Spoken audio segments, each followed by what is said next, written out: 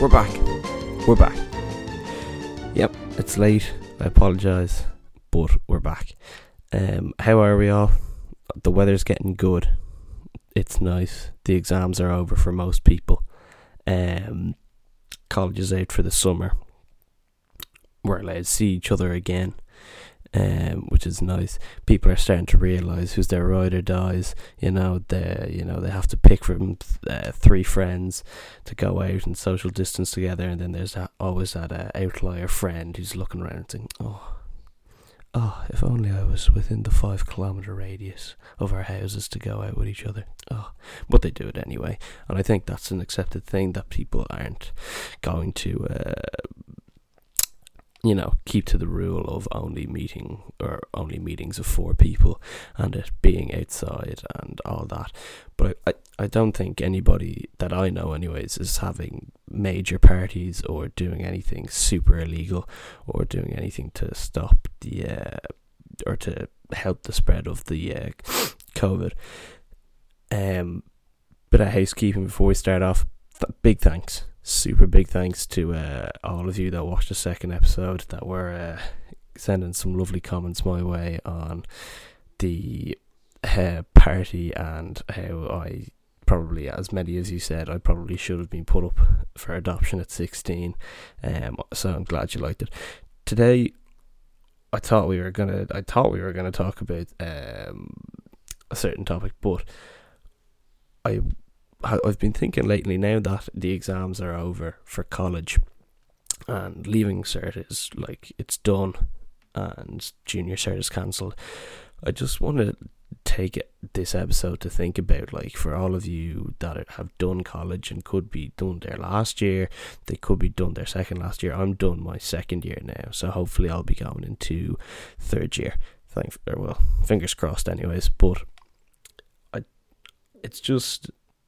you think when you're in school that college is this huge big thing, and I know it's movies and it's TV that make you believe that this is a new world, but I think we can all agree that it is very different, but it's not worlds apart from school. And that's where loads of people get confused in college. I think that's where so many people go in with these great expectations that you'll be treated as a complete intellectual and an equal among your lecturers, and it's safe to say that you're not. You work through school from first year to 6th year. You hope that you can do well enough in your junior cert to get a good class to go and do your leaving cert subjects, and if you do that, you'll go to a good college and you'll be praised. But it doesn't always happen that way. In fact, it very rarely happens that way at all. And I've been asking people, what's the biggest problem with their college? And you're not funny for all those people that said, the biggest problem is going to college with you. So thanks for that. But there are those that gave genuinely really interesting insights on how in school, you know what you're in for from day one to the last day. You know that you do your work day after day. You do it to a certain standard, you're out of there. You get your notes just like everybody else, and you get the same amount of candor for everybody. But in college, if you're not a certain type of person, if you're, say, a little bit of an introvert and you don't like to ask questions and you have a bit of a problem with communicating to people, which I can safely say I don't have. I'm good in that way, that I'll talk to people if I need to talk to them. But there are those that, that they aren't like that, and it's tough for them to communicate. And also bringing up a problem with their lectures as well. That seems to be a huge thing, where people they'll have a problem with their lecture or their grade, and they won't stick the hand up and they won't say, oh, could you have a look at this, for fear of getting criticized more. And I think I had asked on Instagram, what's your worst college experience? And once said, putting a huge amount of work into your project or your exam and getting it called substandard. Like, the cheek of some of these lectures these days, where where they take at first glance, your work may not be as good as somebody else's, but that has absolutely no right for them to criticize it and make you feel like an outlier. And that definitely happens in college a lot more than it does in school. In school, teachers will take your opinion into consideration, your feelings into consideration, and they'll say, okay, James, this is where we can work, or whoever. And, you can build a relationship with it and you can get better and better. I feel like in college, if you fall behind, it's a lot tougher to get right back on the horse, because it's a moving train, college, and it's not like each module is a different subject. Well, I know it is, but it's almost like it's a different track that you're on in each one. And if you fall behind in one, then who knows, you might fall behind in another. It's just really tough, from my opinion. And I think there's always that debate that, to take it off on a bit of a tangent here, away from the grades and stuff, that if you're a big fish in school, you'll be nothing in college, which I don't think is particularly true, but it's obvious to see those people who were on the top of the mountain in school and they get to college and they're thrown in a world that they don't know, where the social standing is it's not apparent. And you can definitely see those people in your module and class that were on the top, that you kind of look at and go, ugh, they're one of those people. Not that I'm saying there's anything bad with that. I mean, a lot of those people are very good people, but there are those that really try and subconsciously push this agenda that there should be a social ranking even in college, which there isn't. There should have never been that in school. It's such a bogus way of thinking that there are people who are popular and unpopular for the most outrageous reasons. I went to an all-boys school, private all-boys school, run by Catholic priests. It's like, on paper that sounds very stark, but it's not. And it was really, if you were good at sports, you were at the top. And I wasn't that good at sports, but I wasn't at the bottom. But there are people that kind of, even to this day, hold a grudge that that's the way things work. And I think as a society, we're kind of moving away from that in schools, that you don't need to be particularly talented at anything.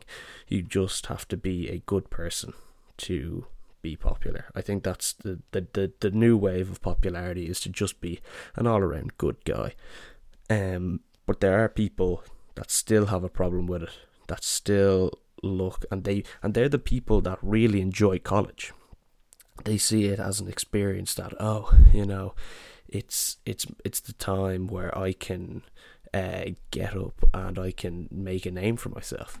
And yeah, it's they believe that they can really make a new name for themselves, and that's great. I feel like everybody should try that. They should try. It's the year where you should be trying new things. You should be meeting up with new people, and you should be really enjoying your life. But it's that kind of stigma where you should be trying. It's not a stigma, but I suppose it's this idea that you should be trying these new things, and you should be going to new places, tasting different foods on the coast of Italy, and going to Germany, for the beer festival and all of this, and going on your J1 and going to Canada or Thailand or whatever it is.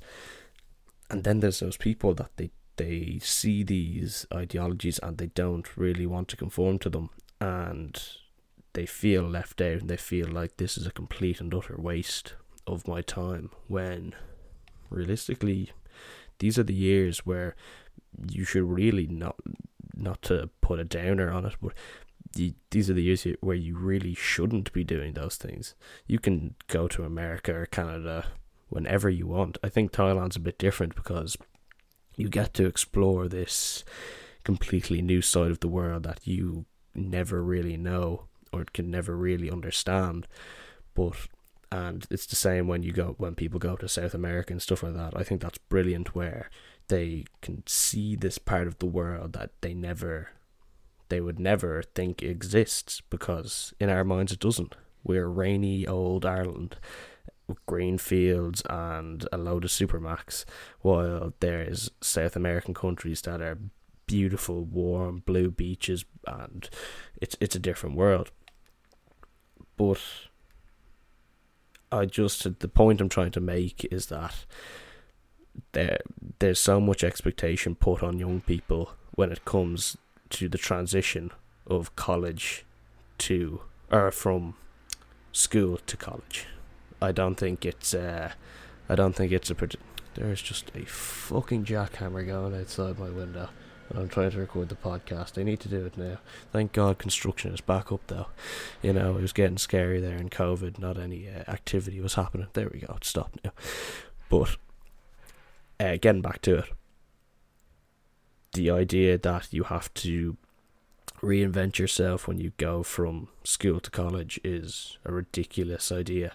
I'm not saying that you shouldn't grow as a person. That's a huge part of life, and that's what you should be doing. But I think it's even, like, just thinking about it, when you get down to it, it is a ludicrous idea that you have to decide when you are 18 years of age the course you want to go into for the rest of your life, and you're shunned out of it if you drop out.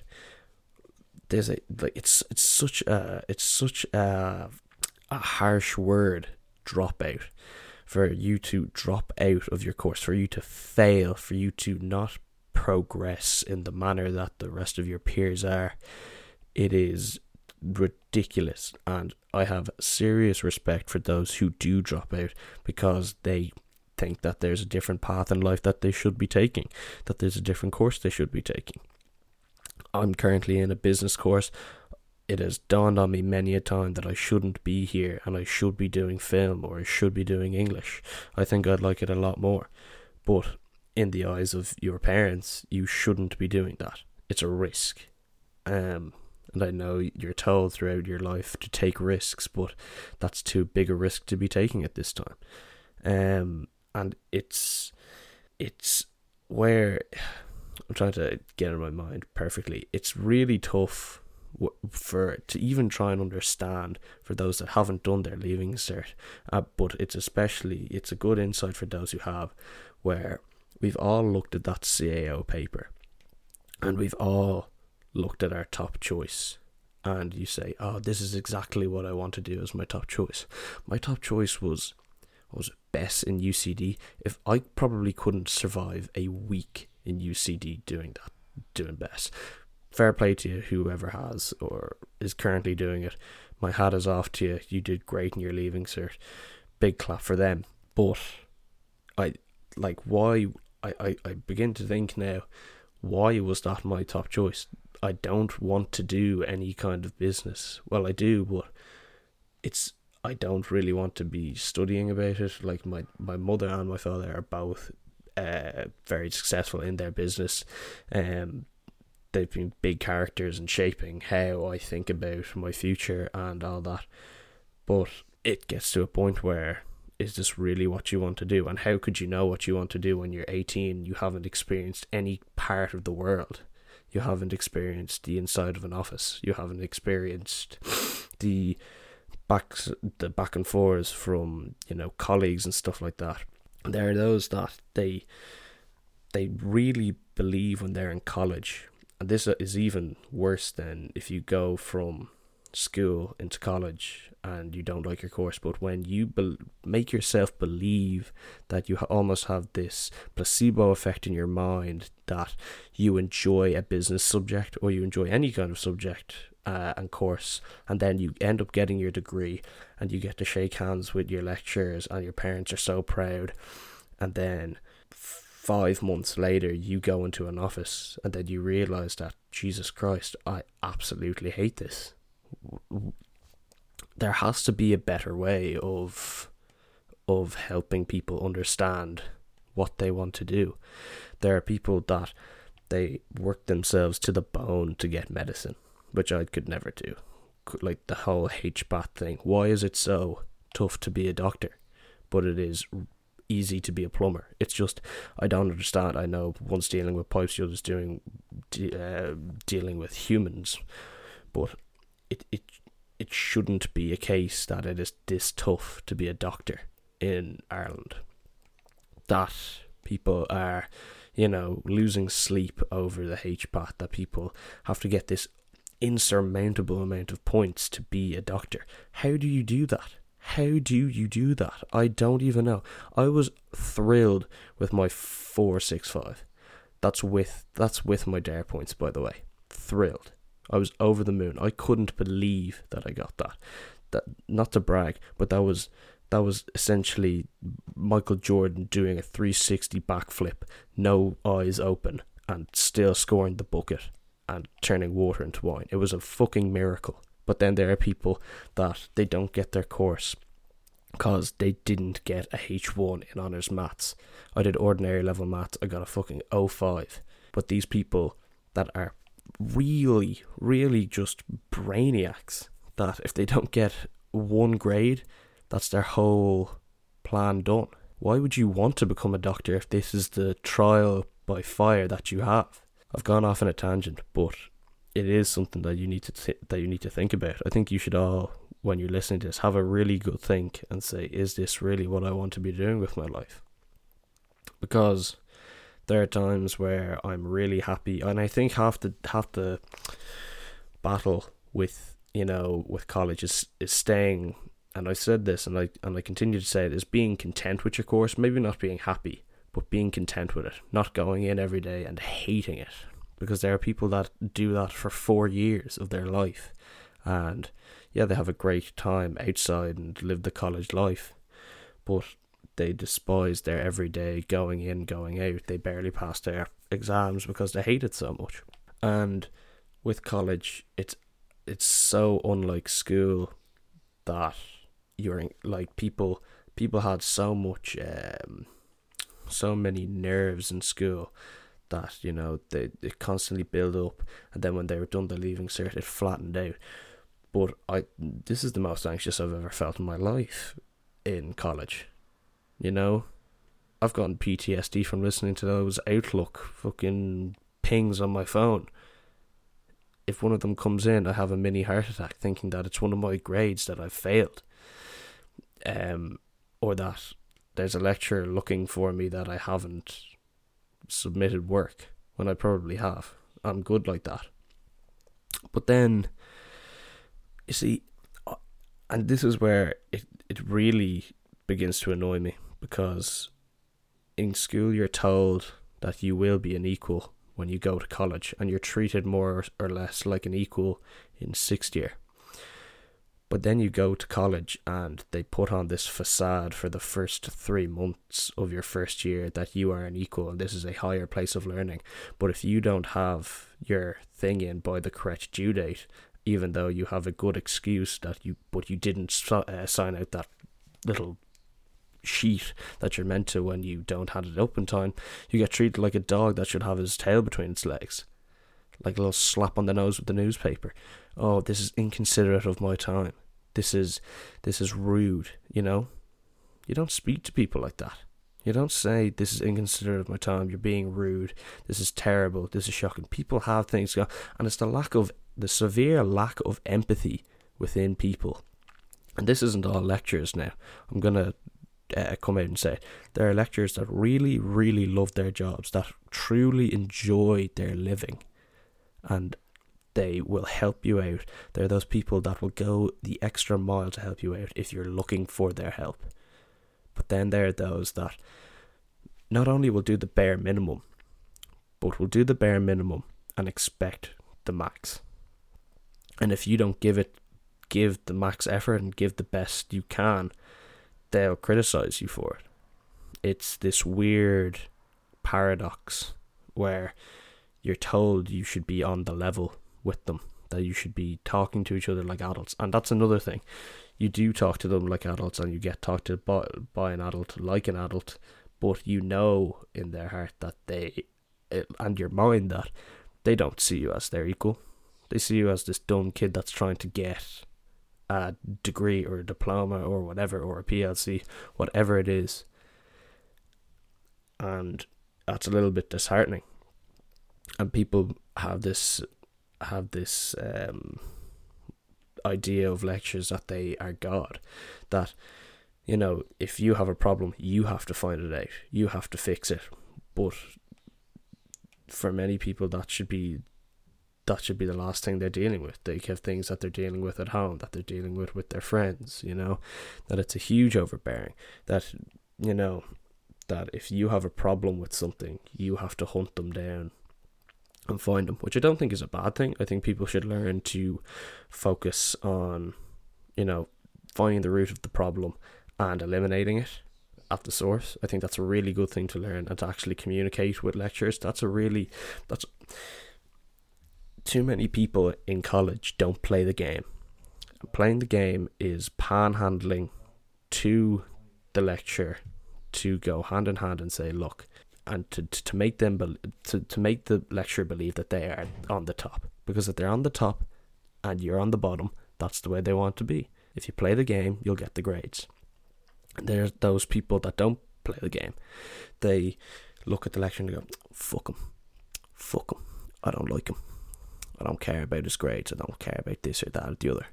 And they don't play the game and they don't get good grades. Sometimes it's a step further from doing the work. It's about giving this reputation that you respect them. And even if you don't, try as hard as you can to make the lecturer believe that you respect them and you respect their opinion. Because the fastest way to a good grade is through their ego. That's and you can take that home for free.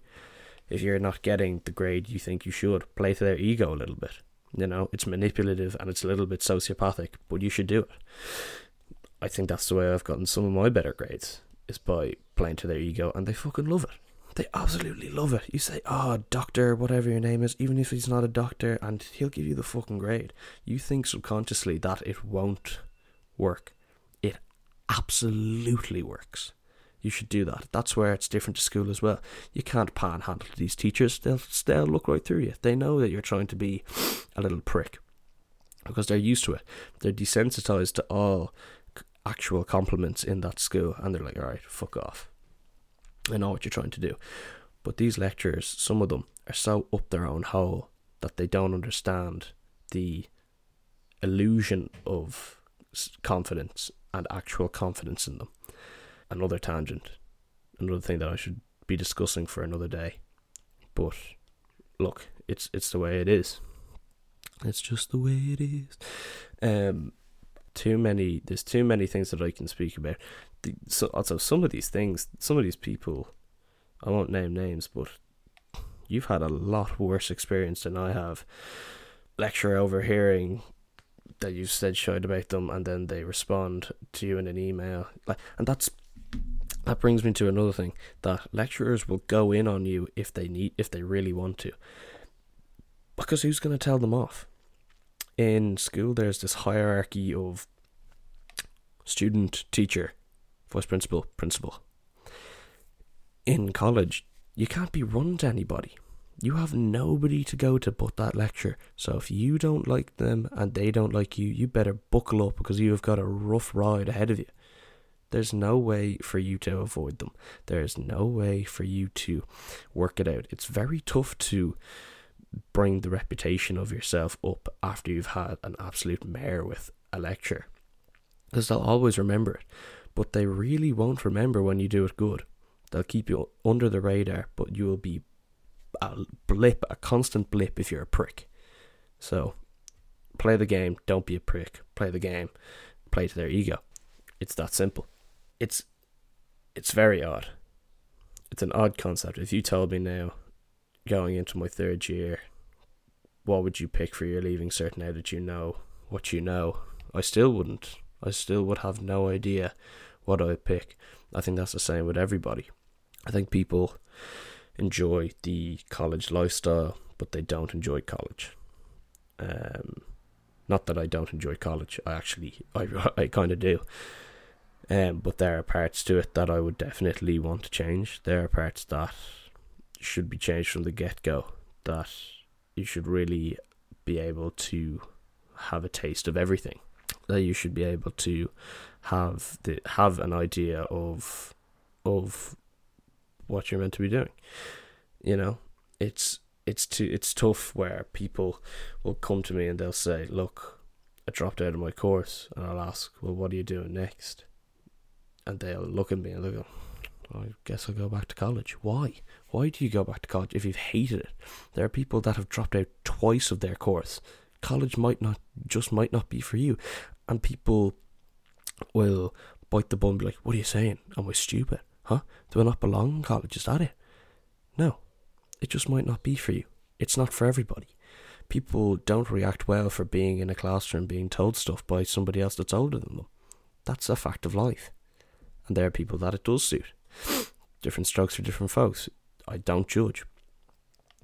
But there are also those people, and you'll figure it out. You figure it out every time in college, where they have picked their course because it's in a certain college. People won't pick a course in DCU because they don't want to travel out too far. There's also somebody that said that it is one of the biggest pains getting up for a 9 a.m. and getting on a terrible bus to DCU. God bless you. I hope you're okay. But there are those people that only go into their course because it's in UCD or it's in Trinity. That it's in a prestigious school with a big gym or a big green and a pool room or whatever. Maybe the most delusional people on the planet to make their decision. And it's the same people on that hierarchy in school that wanted to be at the top. To base your decision, I'm not saying it's an easy decision to make, as I've said throughout this podcast, that, about school, I wouldn't know what to choose today. I said it all. But those people that have made their decision because they like the look of the school, because they like the amount of facilities is in a fucking college, get a bloody grip. You aren't going to be there for very long if you go there for the sole reason of the fucking facilities. Okay? You go in, you're like, yeah, I'm a UCD student. What are you doing? Fucking jam making. What? Do something you actually like. This reputation that Trinity is this massive hall of scholars and, laureates, and UCD is full of these, superhuman athletes that were made in a fucking tube, and the rest are just mediocre at best. You should do your research. You should go into a course that you think you might like. And you know what? It might have worked out for somebody. Somebody might have seen that, oh, it's UCD, it's got a big rugby pitch, it's got a lot of football pitches, oh, they have a tennis court. They go in and they might actually really like their course, whatever it is. But 9 times out of 10, maybe even 10 times out of 10, those people never stay in college. Those people will never, ever stay in college. Because they're there for the wrong reasons. And if you think that the quality of a college is based around the amount of pitches that are on your campus, you're fucking delusional. And as I say, get a fucking grip, because it's not the way it works. There are people that get a train back and forth to fucking Galway every weekend that have a great time, by the way, meant to be a really nice place. And people back home in Dublin say, Jesus, you're out in Galway. You're not in Dublin, like. You're not in UCD or Trinity. I thought you were one of the smart people. And they're actually having the time of their bloody lives out in Galway. It is one of my biggest regrets that I never took into account that I should be somewhere but Dublin. I'm not even a home bird, Yeah, I'd miss my friends dearly, very dearly. But it shouldn't be stopping me in going to Galway or going anywhere, going outside of Ireland, going over to Amsterdam or Germany or wherever, that's what you should be doing. There's people that I know, they're going over to Canada. Sadly, they had to come back because of the whole COVID-19 thing, which is getting a lot better, it seems.